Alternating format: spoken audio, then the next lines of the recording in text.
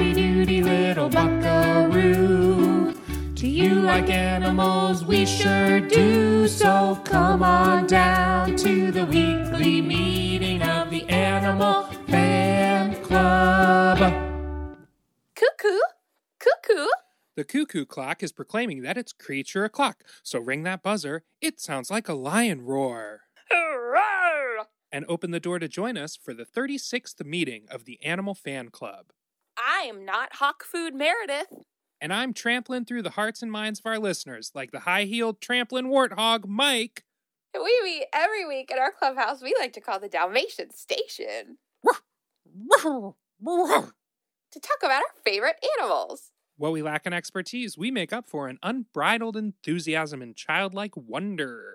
Whoa! So, saddle up that miniature horse and hold on tight for the furriest, fin-filled, and feathered podcast in all of the Kingdom Animalia. Oh, how about that opening? What is up, Mike? Delicious. Just killing it, Meredith. I'm just over here, just enjoying life. I really love your name today. Thanks. It came to me last night. We decided last night that we were recording today, and I had a particularly busy day today. Yeah. So last night I prepared all my material except the animal. Uh-huh. And I like to think that that was, you know, an appropriate number of words for the warthog. Totally. I mean, they've certainly trampled into my heart. Same. They're so cute. Anyhow, how is the week in animals? Well, I mean, it was pretty good. You know, still definitely mostly into space right now. I did a lot of ISS watching, the International Space Station. Been really into Oh, right. that. As we mentioned last week, yes. Uh-huh. I've had a lot of greens. I just bought 7 bottles of vinegars of all various sizes and shapes and colors and textures. Ooh. It's kind of part of my green journey that I'm on. What's like the weirdest vinegar? Or like what's one you never saw yourself buying maybe 10 years ago? Well, actually, this is a good question because this is a vinegar that I have not yet purchased. But I get one of those like farm box things, so random vegetables just show up. So fun. I love that. It is really fun. And so I've had beets, which I would never have bought for myself. Mm-hmm. So I roasted them in the oven and they came out delish. Yeah. But then when I'm throwing them in a salad, I wish that I had like a raspberry vinegar, which I don't. Okay. Yeah. I love a good raspberry vinegar. It's great for salads. Like super great for salads. But in terms of the vinegars that I've acquired, it has really been pretty straight ahead, like standard vinegars that I'm used to, such as, you know, like a rice wine vinegar or a white wine vinegar or a red wine vinegar. Mm-hmm. You know, all that good stuff. I love it. Oh, I love a good vinegar. Well, that's fun. Yeah, it's been a pretty fun vinegar week. I know you've had a very exciting week in animals. You've been really spearheading our social media campaign. Yes, I'm trying. Man, that stuff takes a while. I don't know how those people that always have a story up, always have content coming out, that takes so much time. Maybe it takes less time when you're doing it more often, but like, no complaining that I'm putting time into it. That's fine. I'm just kind of marveling at those people that can really like sustainably keep a presence going like every day, all day. It's crazy. Yeah, I agree with that. I think it's a real challenge to do it, you know, and to keep it moving and to just keep it all happening. Right. So I'm trying. I'm working through it, working through my social media bugaboos. Yeah. And it's really fun, especially when there's like gifs of roly-poly pandas. Just being roly-poly cute pandas. They're so cute. I know, they are adorable. I will agree with that. So that aspect is great. I love combing through animal gifs, for sure. Yeah. But we do need to make a correction from like 2 weeks ago that I meant to do last week. I totally forgot. Scoots correction alert. Scoots correction alert. Boop, boop, boop, boop. I think it was 2 episodes ago. Episode 34. And this was in regard to the gharial. And you were talking about the gharial scoots. And we're like, what other animal had scoots? And we're like, oh, I don't know. Maybe it was like the mud skipper or something. Right. Of all things, it was the armadillo. So those bands on the armadillo are their scoots. So I think we were like racking our brain for other like reptiles or things. Lo and behold, the adorable Dillo. This whole time it was the Dillo who was scooting about, and we were very uncertain. We thought for sure it was another creature. Yeah. So just to clear that up, because it was quite a moment of scoot fusion for us. Corrected. I love that. Consider it corrected. Yeah. And then also I was hanging out a couple weeks ago or last week with friend of the pod, Zach. Hi, Zach.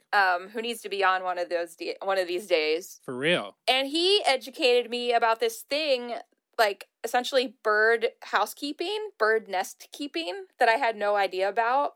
And I promised him I would mention it, and then I forgot last week, so here we are. But apparently he was saying that, like, the baby birds will, like, poop out these, like, fecal sacs that the mommy bird will then, like, pick up and then, like, take out of the nest to dispose of. Because if you think about it, otherwise the nest would just be, like, literally full of shit. Right. So they actually come out in these little, like, packets that mommy bird will just come and, like, bloop, drop it out of the nest. And Zach said, like, in his garden, he's seen birds, like, kind of show up with these little things hanging out of their beaks that they just then, like, deposit onto the earth below them. Whoa. Yeah, I had no idea, but it makes perfect sense, because those nests would be so sick otherwise. Yeah, just filled with baby bird poop. Fecal sacs. That's amazing that they evolved a method of sanitation. Right. It's super cool. So thank you, Zach, for the facts on fecal sacs. Yeah. Meredith, I saw a television show on Netflix called Home Game. Okay. Which is about local sports in various regions. So they have some sort of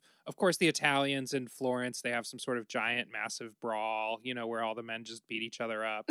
And they have to, like, move a ball down the field or something. It's like rugby with no rules. And, you know, then they have, like, other ones and whatever. But the one in Bali is racing water buffalo. Whoa. Yeah, like in rice paddies. And they get the water buffalo, they dress them all up. They give them, like, these gorgeous headdresses and everything with, like, all these colors. And they have little koozies for their horns. It's very adorable. And, that's really cute. Yeah, and then they race down the rice paddies and everything. But I was really just there for the water buffalo fashion. Yes. Oh, I need to watch this. It's pretty good. I recommend it. I'm here for that, too.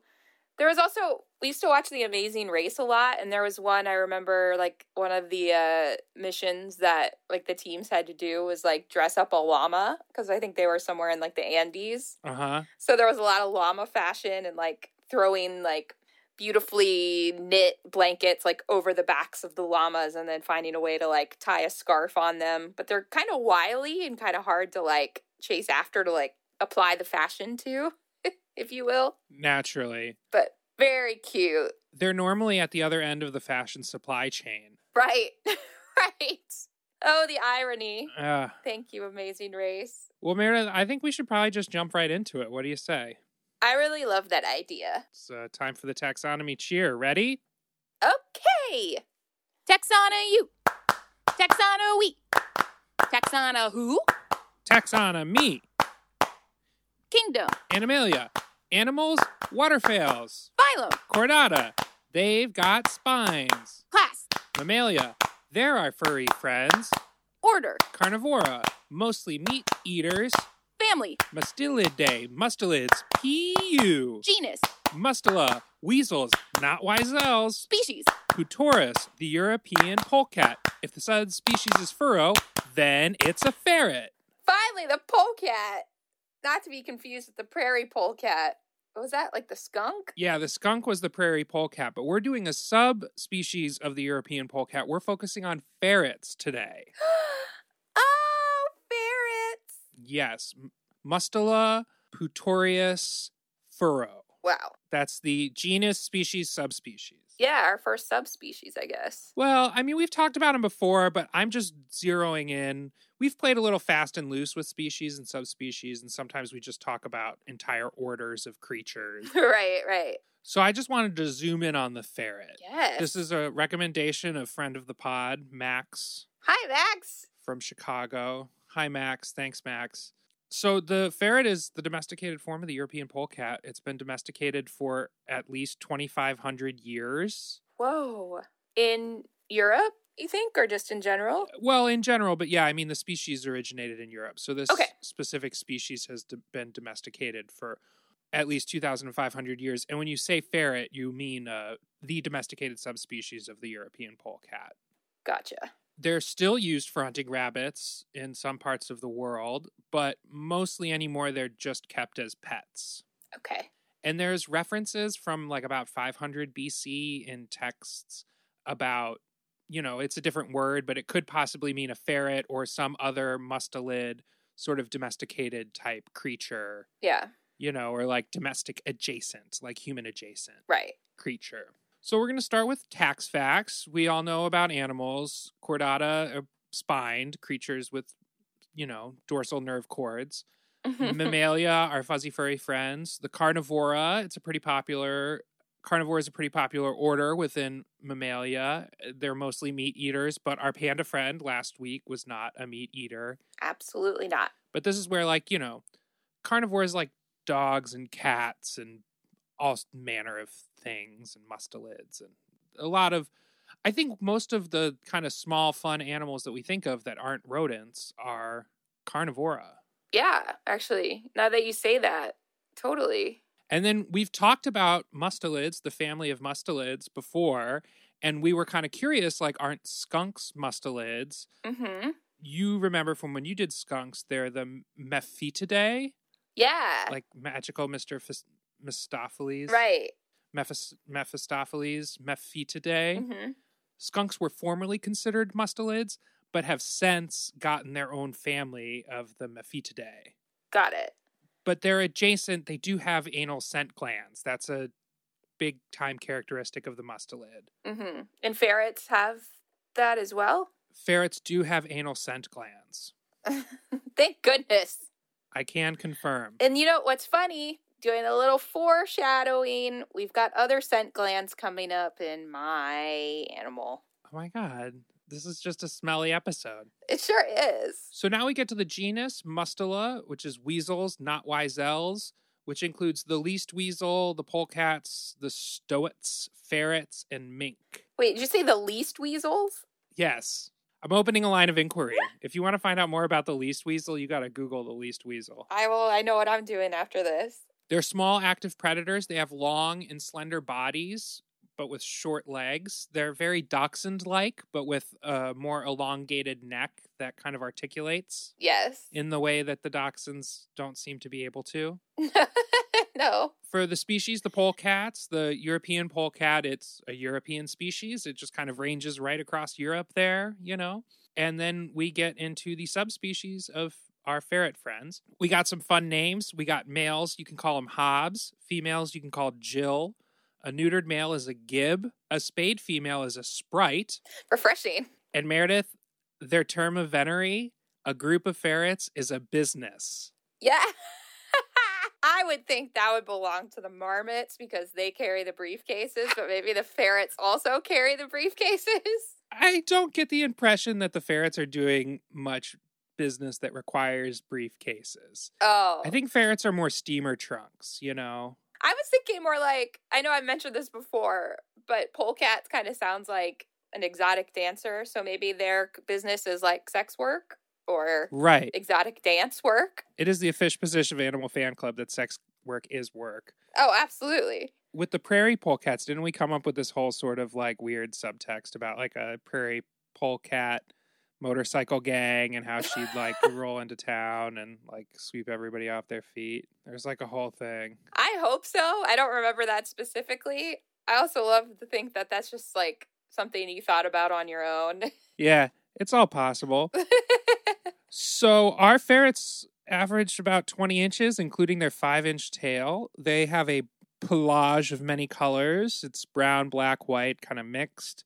They'll weigh between 1.5 pounds and 4.5 pounds, and they are sexually dimorphic. The males are substantially larger than the females.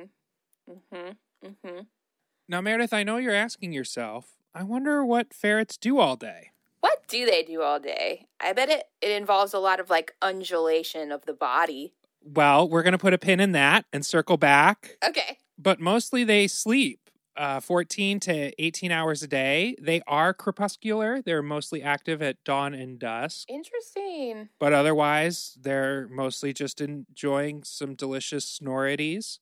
I love the snorities. It's very cat-like to sleep that much. Mm-hmm. And, as their pets, a lot of the information about them relates to information targeted towards owners. Mm-hmm. So if you keep one in a cage, you should take it out for like an hour every day to exercise and to help satisfy their curiosity. Definitely. And a difference between their European polecat ancestors and their ferrets' domestication is that the ferrets are not solitary. They will happily live in a social group. They are territorial. They like to burrow, and they generally prefer to sleep in an enclosed area. Oh, cute. They like to feel safe. Yeah. Another one of their favorite activities is using their anal scent glands for scent marking. Ferret hobbies. Using my anal scent glands. And they also like sniffing the anal scent gland secretions of other individuals that have been left about willy-nilly. Of course. And they can use the scents to identify individuals, or if it's an unfamiliar individual, they can determine the sex. Oh, Mm-hmm. Interesting. But if you're a United States ferret shopper, you're most likely to encounter a pet ferret that has been descented, which means it has had its scent glands removed. Oh. But in other places, such as the UK or other European countries, this descenting process is considered an unnecessary mutilation. It's probably like similar to declawing. Or circumcision. Yeah. Oh, sure. Sure. Absolutely. Now, Meredith, I think it's time to circle back to what we were talking about earlier, because I'm ready to tell you about the Weasel War Dance. Oh, wow. Okay. By all means. Don't make me wait any longer. Well, it can happen when they get excited. It's characterized by frenzied sideways hops, Aww. leaps, and then bumping into nearby objects. It's not aggressive. It's a joyful invitation to play. Oh. And whilst engaging in their Weasel War Dance, they may also engage in duking, which is a soft clucking noise. They're like... It's called duking? Yeah. I would think duking would be something else, but continue. When they're scared, they'll hiss. And when upset, they'll squeak softly. Let's try duking real quick. Oh, that's the wrong kind of duking. I'm sorry. It's okay. So about their food, they're obligate carnivores. In the wild, they'll eat exclusively small prey. They'll eat the meat, the organs, the bones, the skin, the feathers, the fur. They have a very fast metabolism, so they have to eat all the time. For, pet ferrets, there is specialized ferret food that's increasingly available and obviously preferable, but you can also use a high-grade cat food that's made almost entirely of meat. But it has to be like a high grade. It's not like, we're not talking like Fancy Feast. Right. We're talking more like Blue Buffalo. Right. Yeah. I give my ferret Blue. So the main use of them has been hunting. Like I said, they'll chase rodents, rabbits, and moles out of burrows. So the term ferreting, like if we have to ferret it out, it's okay. Literally the use of a ferret. I had no idea. Cool. And then Meredith, the only thing that I really have left is regarding their reproduction. There's not a lot about ferret romance that I could find. But the gestation is typically 42 days. Females have 2 to 3 litters per year. Litters are 3 to 7 kits. They're weaned after 3 to 6 weeks. They're independent after 3 months. They are sexually mature after 6 months. And they have an average lifespan of 7 to 10 years. Oh, wow. Okay. I guess that's longer than I would have thought for some reason. But I don't know why I would think that or have any thoughts on it whatsoever. But yeah. Cool. Do you have any ferret questions, concerns, quandaries, conundrums, complaints? So do they generally live, I guess, they like to live in a cage? Or are they like... Well... I don't know. I guess it just depends on how the owner wants to manage them. I guess, like, when I was rooting around on ferret YouTube, ferret tube, if you will, it was mostly videos of the ferrets kind of like out and about in the house. And I guess I get the impression that, especially in the US, when they've been descented, there's a certain amount of incentive to just kind of let your ferret wander around all willy-nilly. Yeah. Because it's not going to scent mark anything, you know, but right. It did give like minimum cage size requirements. I don't remember what they were. And it was saying that a lot of people keep them in cages with multiple tiers, like just so they have something to do. I see. You know. But if you do keep your ferret in a cage, you have to let it out for an hour every day for exercise and stimulation and curiosity satisfaction. Right. Okay. Otherwise, you're going to end up with a frustrated ferret. And let me tell you, nobody wants that. No, I can only imagine the teeth gnashing and the frustrated squeaks one would get. Yeah. From a cooped up ferret. For real. Oh, can I relate? Yeah, cooped up ferret realness. For sure. Well, that was adorable. That's like one of those domestic pets I really didn't know much about. And haven't really thought much about. But yeah, I just haven't thought much. I haven't given much of a thought to ferrets, but I'm so glad we did today. Yeah, thanks, Max. Good suggestion. Much appreciated. They were pretty fun to learn about mustelids. Now we know. I mean, we've been talking about mustelids for a while with a certain curiosity and uncertainty. And, now I've opened this line of inquiry. I love it. Now I have to look up least weasels. Yeah. God, more lines of inquiry. Just everywhere. Everywhere. Well, let's take a break. Okay. Long time no see, May. How are you? Wow, have you lost weight? You look so svelte and trim. Thank you so much for noticing, June. As a matter of fact, I have lost just over 3 milligrams. 3 milligrams? Why, that's almost a third of your weight. What's the buzz? How did you do it? I'm so glad you asked, June. As you know, us ladyflies can really bulk up in our thighs and abdomen if we aren't careful, and I'll be damned if my addiction to watermelon nectar didn't just pack on the pounds. I know what you mean, May. Ever since I started flying around the human community pool this summer, I've been feasting on nothing but Pepsi and Now-and-Laters. It's getting harder and harder by the day to carry my hulking body through the air on my tiny little wings. Well, June, I'm going to let you in on my little secret.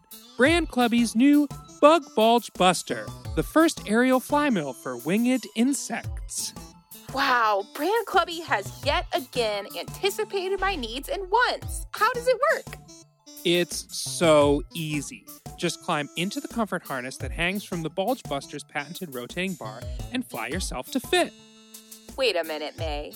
How is this any different from just normal flying? Now I'm skeptical this is just one more diet fad exploiting our characteristic fly vanity. June, you need to let me finish. The secret to the Bug Bulge Buster is the rotating bar's resistance. Just use one of your 6 legs to set the dial in the beginner setting and work your way up as you become stronger.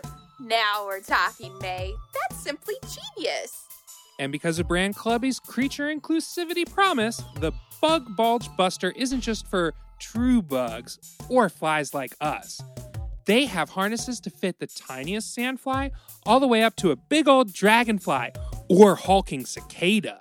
I'm just gonna fly off and get one today. You go, girl. Buzz.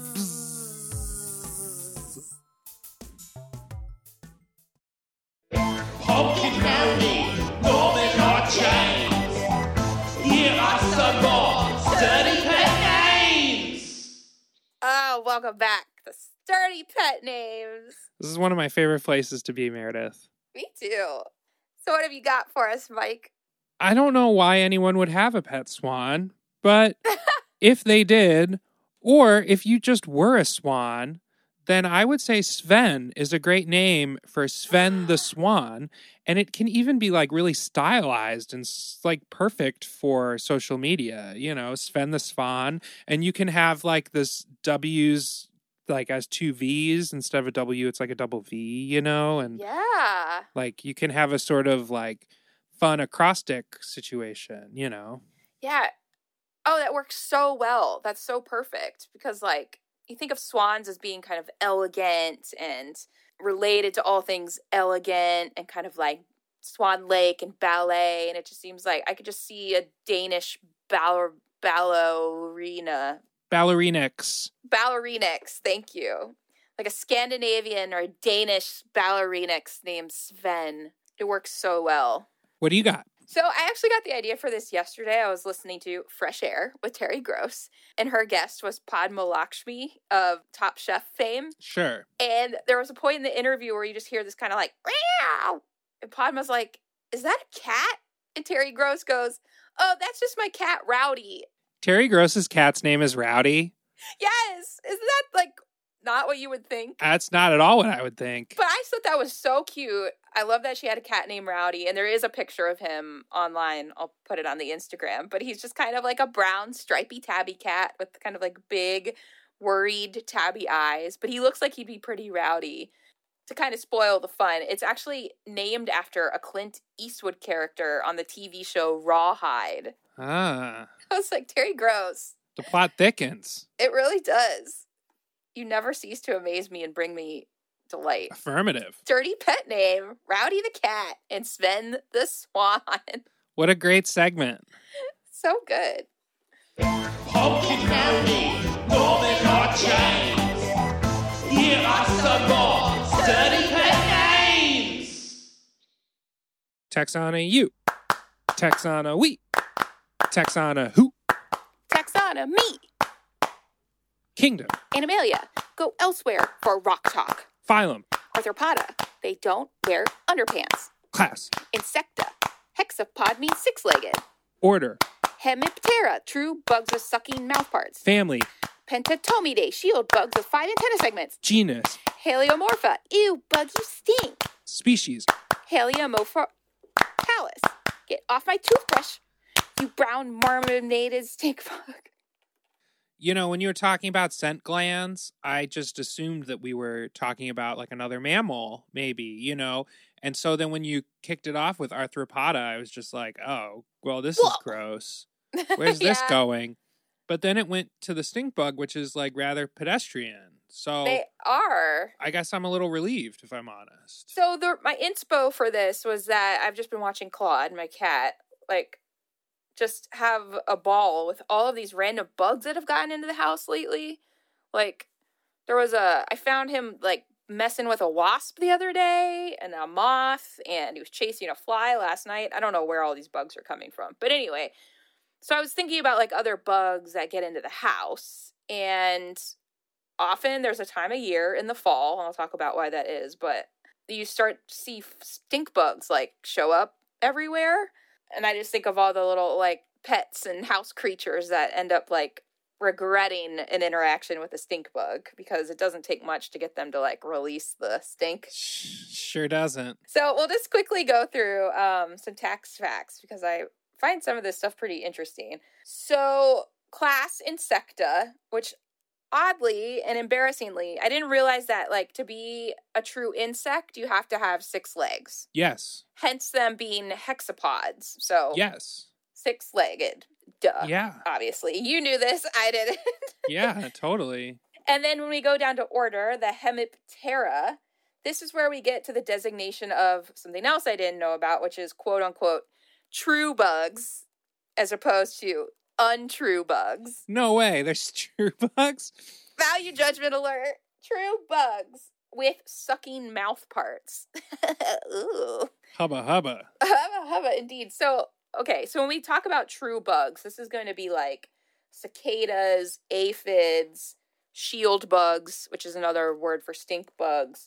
Particularly in like American English, we kind of refer to all kinds of arthropoda as bugs. Like we call spiders bugs, we call flies bugs, we call beetles bugs. And those aren't actually quote unquote true bugs. Sure. Got it? Sure. Okay. And then we go down to family. We are in the Pentatomidae. So pent, okay, what is that referring to? 5 of something. It turns out 5. that it's referring to the segments on their antennas. And I'm like, what a weird thing to focus on. Yeah.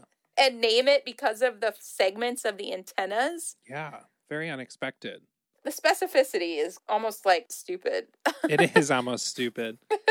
Okay, and so Pentamidae, that's actually where it breaks off from the true bug designation down into the stink bugs or shield bugs. Sure. And then the genus and species, this is where I wanted to focus on the Haliomorpha halis, which is the brown marmorated stink bug. And I wanted to focus on this one because, like, the United States since 1998 is when they were first found here in Allentown, Pennsylvania. Wow. They originated in like China and Japan and probably made their appearance here via like shipping containers or, you know, other goods shipped from the East. Sure. Essentially, they appeared in 1998 and have kind of like taken the country by storm, if you will. I will. And so we'll kind of talk about that towards the end and kind of like what that means. But before we do that, so we can kind of like paint the picture in our mind of what they look like and what their deal is, let's just talk about their appearance a little bit. So they're a little over a half-inch long and wide. It's like he's as tall as he is wide. And then the back kind of looks like a hard shield, hence the designation of shield bug. Right. And then obviously such a big deal that the antenna has 5 segments. Whoa. Yeah. And this term marmorated, so the brown marmorated stink bug, it refers to like the marbled kind of veined variegated coloring on the back of the shield. So they're kind of like brownish, but it's kind of like speckled and veiny looking. Yeah, and then obviously they have 6 legs because they're insects, hexapods. Let's talk stink. So their stink glands are located on the underside of their thorax, so kind of in the center of their body between their first and second pair of legs. Essentially, it's just like you would expect. It's meant to repel predators. It's meant to make them not taste very good. So like an animal would just like chomp, chomp, chomp, and then spit, spit, spit because it tastes bad. But apparently they say the scent to humans kind of smells like cilantro. And I'm like, that's not so bad. Well, you know, to some people, though, cilantro is like soap. Cilantro tastes like soap. Right. But even then it's a soap bug. That's kind of nice. Yeah, it's not so bad at all. So I can think of a lot worse smelling things. So it's not so much like a stink bug. It's like an aromatic bug. Ooh. Buggy aromatics. Meredith's available for all your bug rebranding needs. I'm here for it. So we'll quickly just get to stinky bug love. Courtship consists of releasing pheromones. So they're kind of like us.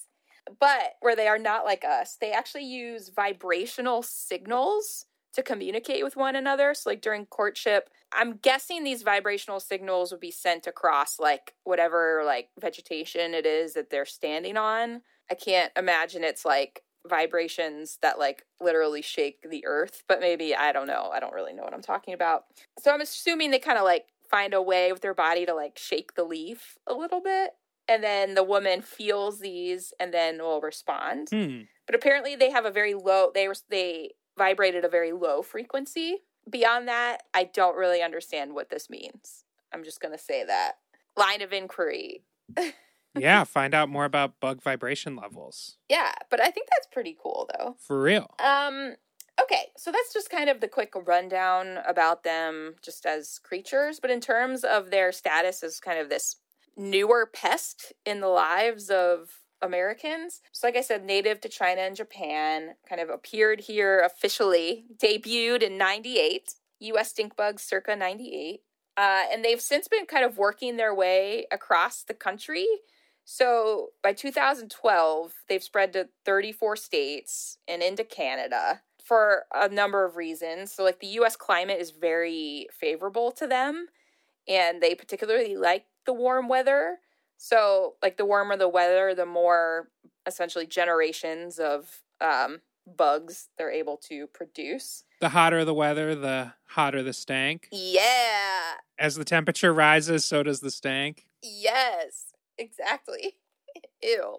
Yeah, and there's really no environmental limiting factors. Like there's just not much that deters them in terms of what, you know, the climate of the U.S. And then they're able to fly pretty far as well. So if there's a particular crop that, you know, they're not able to suckle from with their sucking mouth parts, they can just move to another crop like super easily because they have the ability to fly pretty far and fast. And what was interesting is that I never heard them referred to as an invasive species. And I'm thinking that's because I'm wondering, again, another line of inquiry, and I could have looked this up as far as like what the actual definition of invasive species is. But I'm thinking because it's not like they're displacing other animals. I don't think they're really like competing for the same resources as other bugs and insects. They feed on fruit. So they're not really like compromising the like the well-being of the trees, these tree-bearing or the fruit-bearing trees or whatever. Do you know what I mean? I'm just wondering if that's why perhaps they're not officially an invasive species. Lines of inquiry, like I said. But in terms of the crops that they like apples, stone fruits, so like peaches and cherries and plums. I know about stone fruits. Delicious. I know. I love stone fruits too. Me too. Peppers, tomatoes, soybeans. So they just kind of like eat anything. So like the alligator or crocodile or those creatures that just will kind of like non-discriminatory eaters, not picky eaters, their chances of survival again are really good. Right. And they're able to adapt to kind of whatever is available to them. And so how it works is they insert their sucking mouth parts like into the flesh of a tomato and kind of like suck the juices out. That little tiny little piercing can kind of create like rotting on the inside of the fruit that isn't necessarily visible to the naked eye, but it really compromises the final fruit product. And so they can really decimate entire crops. Or if you get, some not like cosmetically friendly grocery store pears or something, you'll see like dimpling all over them. That's probably because stink bugs have inserted their sucking mouth parts into them, sucked out the good juices. Truly bugging all of us. Yes, indeed. Like, don't fuck with my pears, bugs, please. For real. But yeah, it can like really mess up fruit crops and soybean crops. And what's frustrating, I'm sure, to farmers is that they're very hard to control with pesticides. Like, it's just, there's really not a lot that works. So they've really got a good thing going, these guys. Yeah, it's just like Merrily We Roll Along. Stink bugs by Sondheim. How did we get to be here? I actually don't know that show very well. Oh, really? Oh, it's a good one. I have seen it long ago. Look, one of my favorite things to do in a room full of strangers, particularly if they're gay men of a certain age, is just start the conversation like, what's your favorite Sondheim? And listen to all of them. And then when they're done listing their favorites, I take the position that anybody who responds to that question, any grown-ass man who responds to that question with Into the Woods as their top, a lot of people say, well, Into the Woods was the first one that got me into it, but then you can trust those people, but don't trust the people that just say Into the Woods without qualifying it. Yeah. And then you also cannot trust anybody that works in show business that says Merrily We Roll Along is their favorite Sondheim musical. That's another thing. You can't trust those people either. These are some hot takes. That's what I'm here for. I know. So, Meredith, we've already talked about what stink bugs like to eat, but does anything like to eat the stink bug? Yes, Mike. I'm so glad you asked. I'm so glad you brought that up because, yeah. Me too. There is a certain type of wasp. I'm not clear exactly on like what kind of wasp, but they have been working on introducing populations of these wasps as a means of controlling the stink bug. And actually, our sweet little friends, the pill bugs, they like to eat stink bug larvae. So they might be kind of a horse in that race as well. Cool. I mentioned in the tax cheer, I said, get off my toothbrush, you brown marmorated stink bug. Yeah. And this is in reference to the fact that when it comes to the fall, stink bugs like to find kind of a warm, cozy place to overwinter, to essentially hibernate. And that's why they can end up in our homes. They kind of seem to pop up in gross places. So I was watching a video about them, and there was like a shot of a stink bug on a toothbrush, which was a little bit triggering for me because that has indeed happened to me. Where I walk into the bathroom, there's a freaking stink bug like on the bristles of my toothbrush. Gross. And those two things, sir, just do not go together. No. Ew. So yeah, they will end up in your home. Your pets will fuck with them, and then they'll get a mouthful of cilantro mist, and it's just they're a nuisance. So there's a lot on YouTube in terms of like how to trap them, how to get rid of them. But additionally on YouTube, it really seems like stink bugs have really worked their way into the hearts of musicians the country over. Because there were at least 10 different songs, like independently produced songs about stink bugs. There were raps, there were R&B jammers, there were like children's songs. There were kind of like, there might be Giant-esque, like kind of funky nerd rock. Sure. Complete with like people in like homemade stink bug costumes. So I really stumbled into a weird cache of like the inner YouTube sanctum dealing with like stink bug song. Very strange. I mean, that's like an entire doctoral thesis. It kind of is like, why? Or maybe it's just a testament to the fact that we all like have encountered them in our homes and we're like, get the F out. Heliomorpha hallelujah. Sacred music traditions of the Holy Church of Stink Bug. Circa 1650 to 1679. You have to have the very specific years in there, of course, because you wouldn't want to confuse like 18th century stink bug sacred music with 17th century stink bug sacred music. Like, what are we, Philistines? Yeah, you just need to really separate your menstruation canons from your marmoration canons. That is like such a deep cut that I can't even remember what a menstruation canon is. I have absolutely no clue. But it is a thing. Who's to say? Let's just say it. Line of inquiry. That's one of those things where it's like, I appreciate these survey, the need to survey something, but clearly the way you learn anything is by just learning about a bunch of the examples of it, I guess. I don't know, whatever. I'm sidetracked here. I feel like I've learned so much about animals. I think that it's also up to the individual to take upon themselves this, desire to. I'm on my soapbox, and this is your animal segment. Can you tell me more about stink bugs? You've kind of tapped me out. I think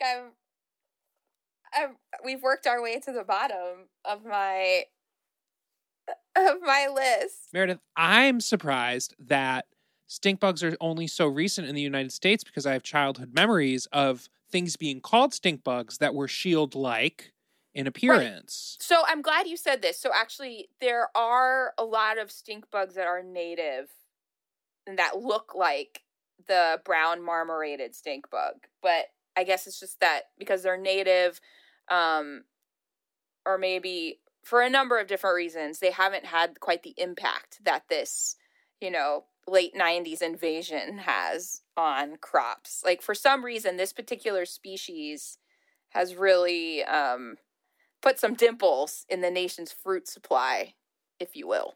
I will. Yeah, so you did. We all grew up seeing them and kind of being like, ugh, get out of here. And you probably saw some that looked a lot like the brown marmorated ones, but unless it was pre or post 1998, the chances of it being an actual brown marmorated one are slim. Well, yeah, wild. Yeah, I'm looking at the brown marmorated one right now, and it seems to be a little different than my memories of my childhood stink bugs, which were grayer. Right, exactly. There's like almost a gray shield with like a black triangle in it somewhere, I remember. Exactly. I would also like to say, Meredith, that the history of this species in the United States is shorter than the run of Chicago the Musical on Broadway. Chicago the Musical opened on Broadway in 1997. Take that, stink bugs. Break time. Yeah! Stay hydrated. Stay facile. Eyes glowing. Your mouth's a smile. Wow! Fran Clovey has done it again with Lynx Drinks, a new hydration system. Lynx Drinks is the new sugary energy compound suspended in reverse ion synthesis purified reclaimed urban water. Yum, yum! And it's packed with Lynxon, our secret forest berry formula passed down generationally from Lynx mother to Lynx cub. Sphinx, Lynx, drinks. Me wow. Your mouth's a smile. Grrr. eyes glowing. Roar. Stay facile. Rear. Stay hydrated.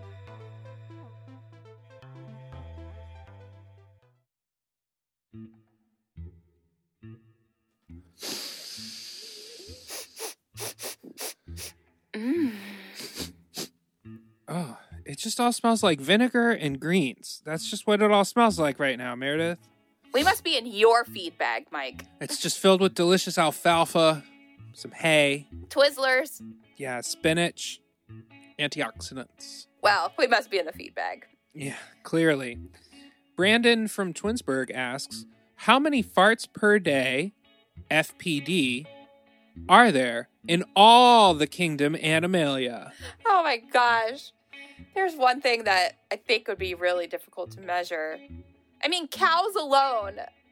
So farty. Yeah, okay, Meredith. So, we know that humans fart. We know that mammals fart generally. But, like, does a fish fart? I hope so. I mean, we've talked about the term shark farts before. Shark farts, yes. But then do reptiles fart? Like, if one possesses a cloaca, does that mean that one continues to fart? Or does a cloaca and farting mutually exclusive? Like, can you fart with a cloaca? Well, I think the thing is, like, birds don't have sphincters. So I think you could extend that to mean, because birds have cloacas, that there's no sphincter. And can you fart without a sphincter? Whew. Yeah, what are the salient qualities of a fart? I think there has to be the, like, tightness, if you will, of the sphincter to create the fart sound of the air coming through that tight sphincter. Sure. So, okay, but I don't think that a mollusk farts. I think that a mollusk has that sort of like siphon action going on. Right. Do insects fart? Probably not. I don't think they do. I bet. I mean, we know that probably ruminants are like kings of farting. Yeah, and they're not quite as farty as the hindgut fermenters, let me tell you. So I don't know, how do we answer this question for Brandon? I'm not sure. I think the answer is a lot, but it's the belief of Animal Fan Club that they're mostly concentrated amongst mammals. Right. And that a further line of inquiry regarding the definition of what is a fart is now been opened to all of us. What a gift. Yeah. What an offish position. Probably the best one all day. Yeah, certainly the best one so far.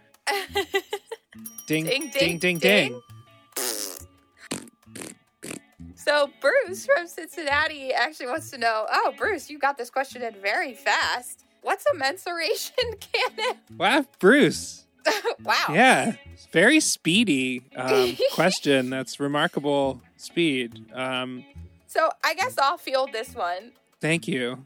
So a canon in music is essentially, it's like, you know, when you sing row, row, row your boat, and you say like row, row, row your boat, and then your friend starts from there singing row, row, row, row, row your boat gently down the stream. So it kind of creates this like imitation, right? So there's an imitation of the melody. So that is what's happening in a mensuration canon. But imagine if I start singing row, row, row your boat, and Mike starts singing row, row, row your boat, but he sings it like with like 4 beats per syllable, maybe like row, row, row your boat. So it's essentially a canon where we've got this imitation in the voices. The different voices can be going at like, I'm not doing a very good job.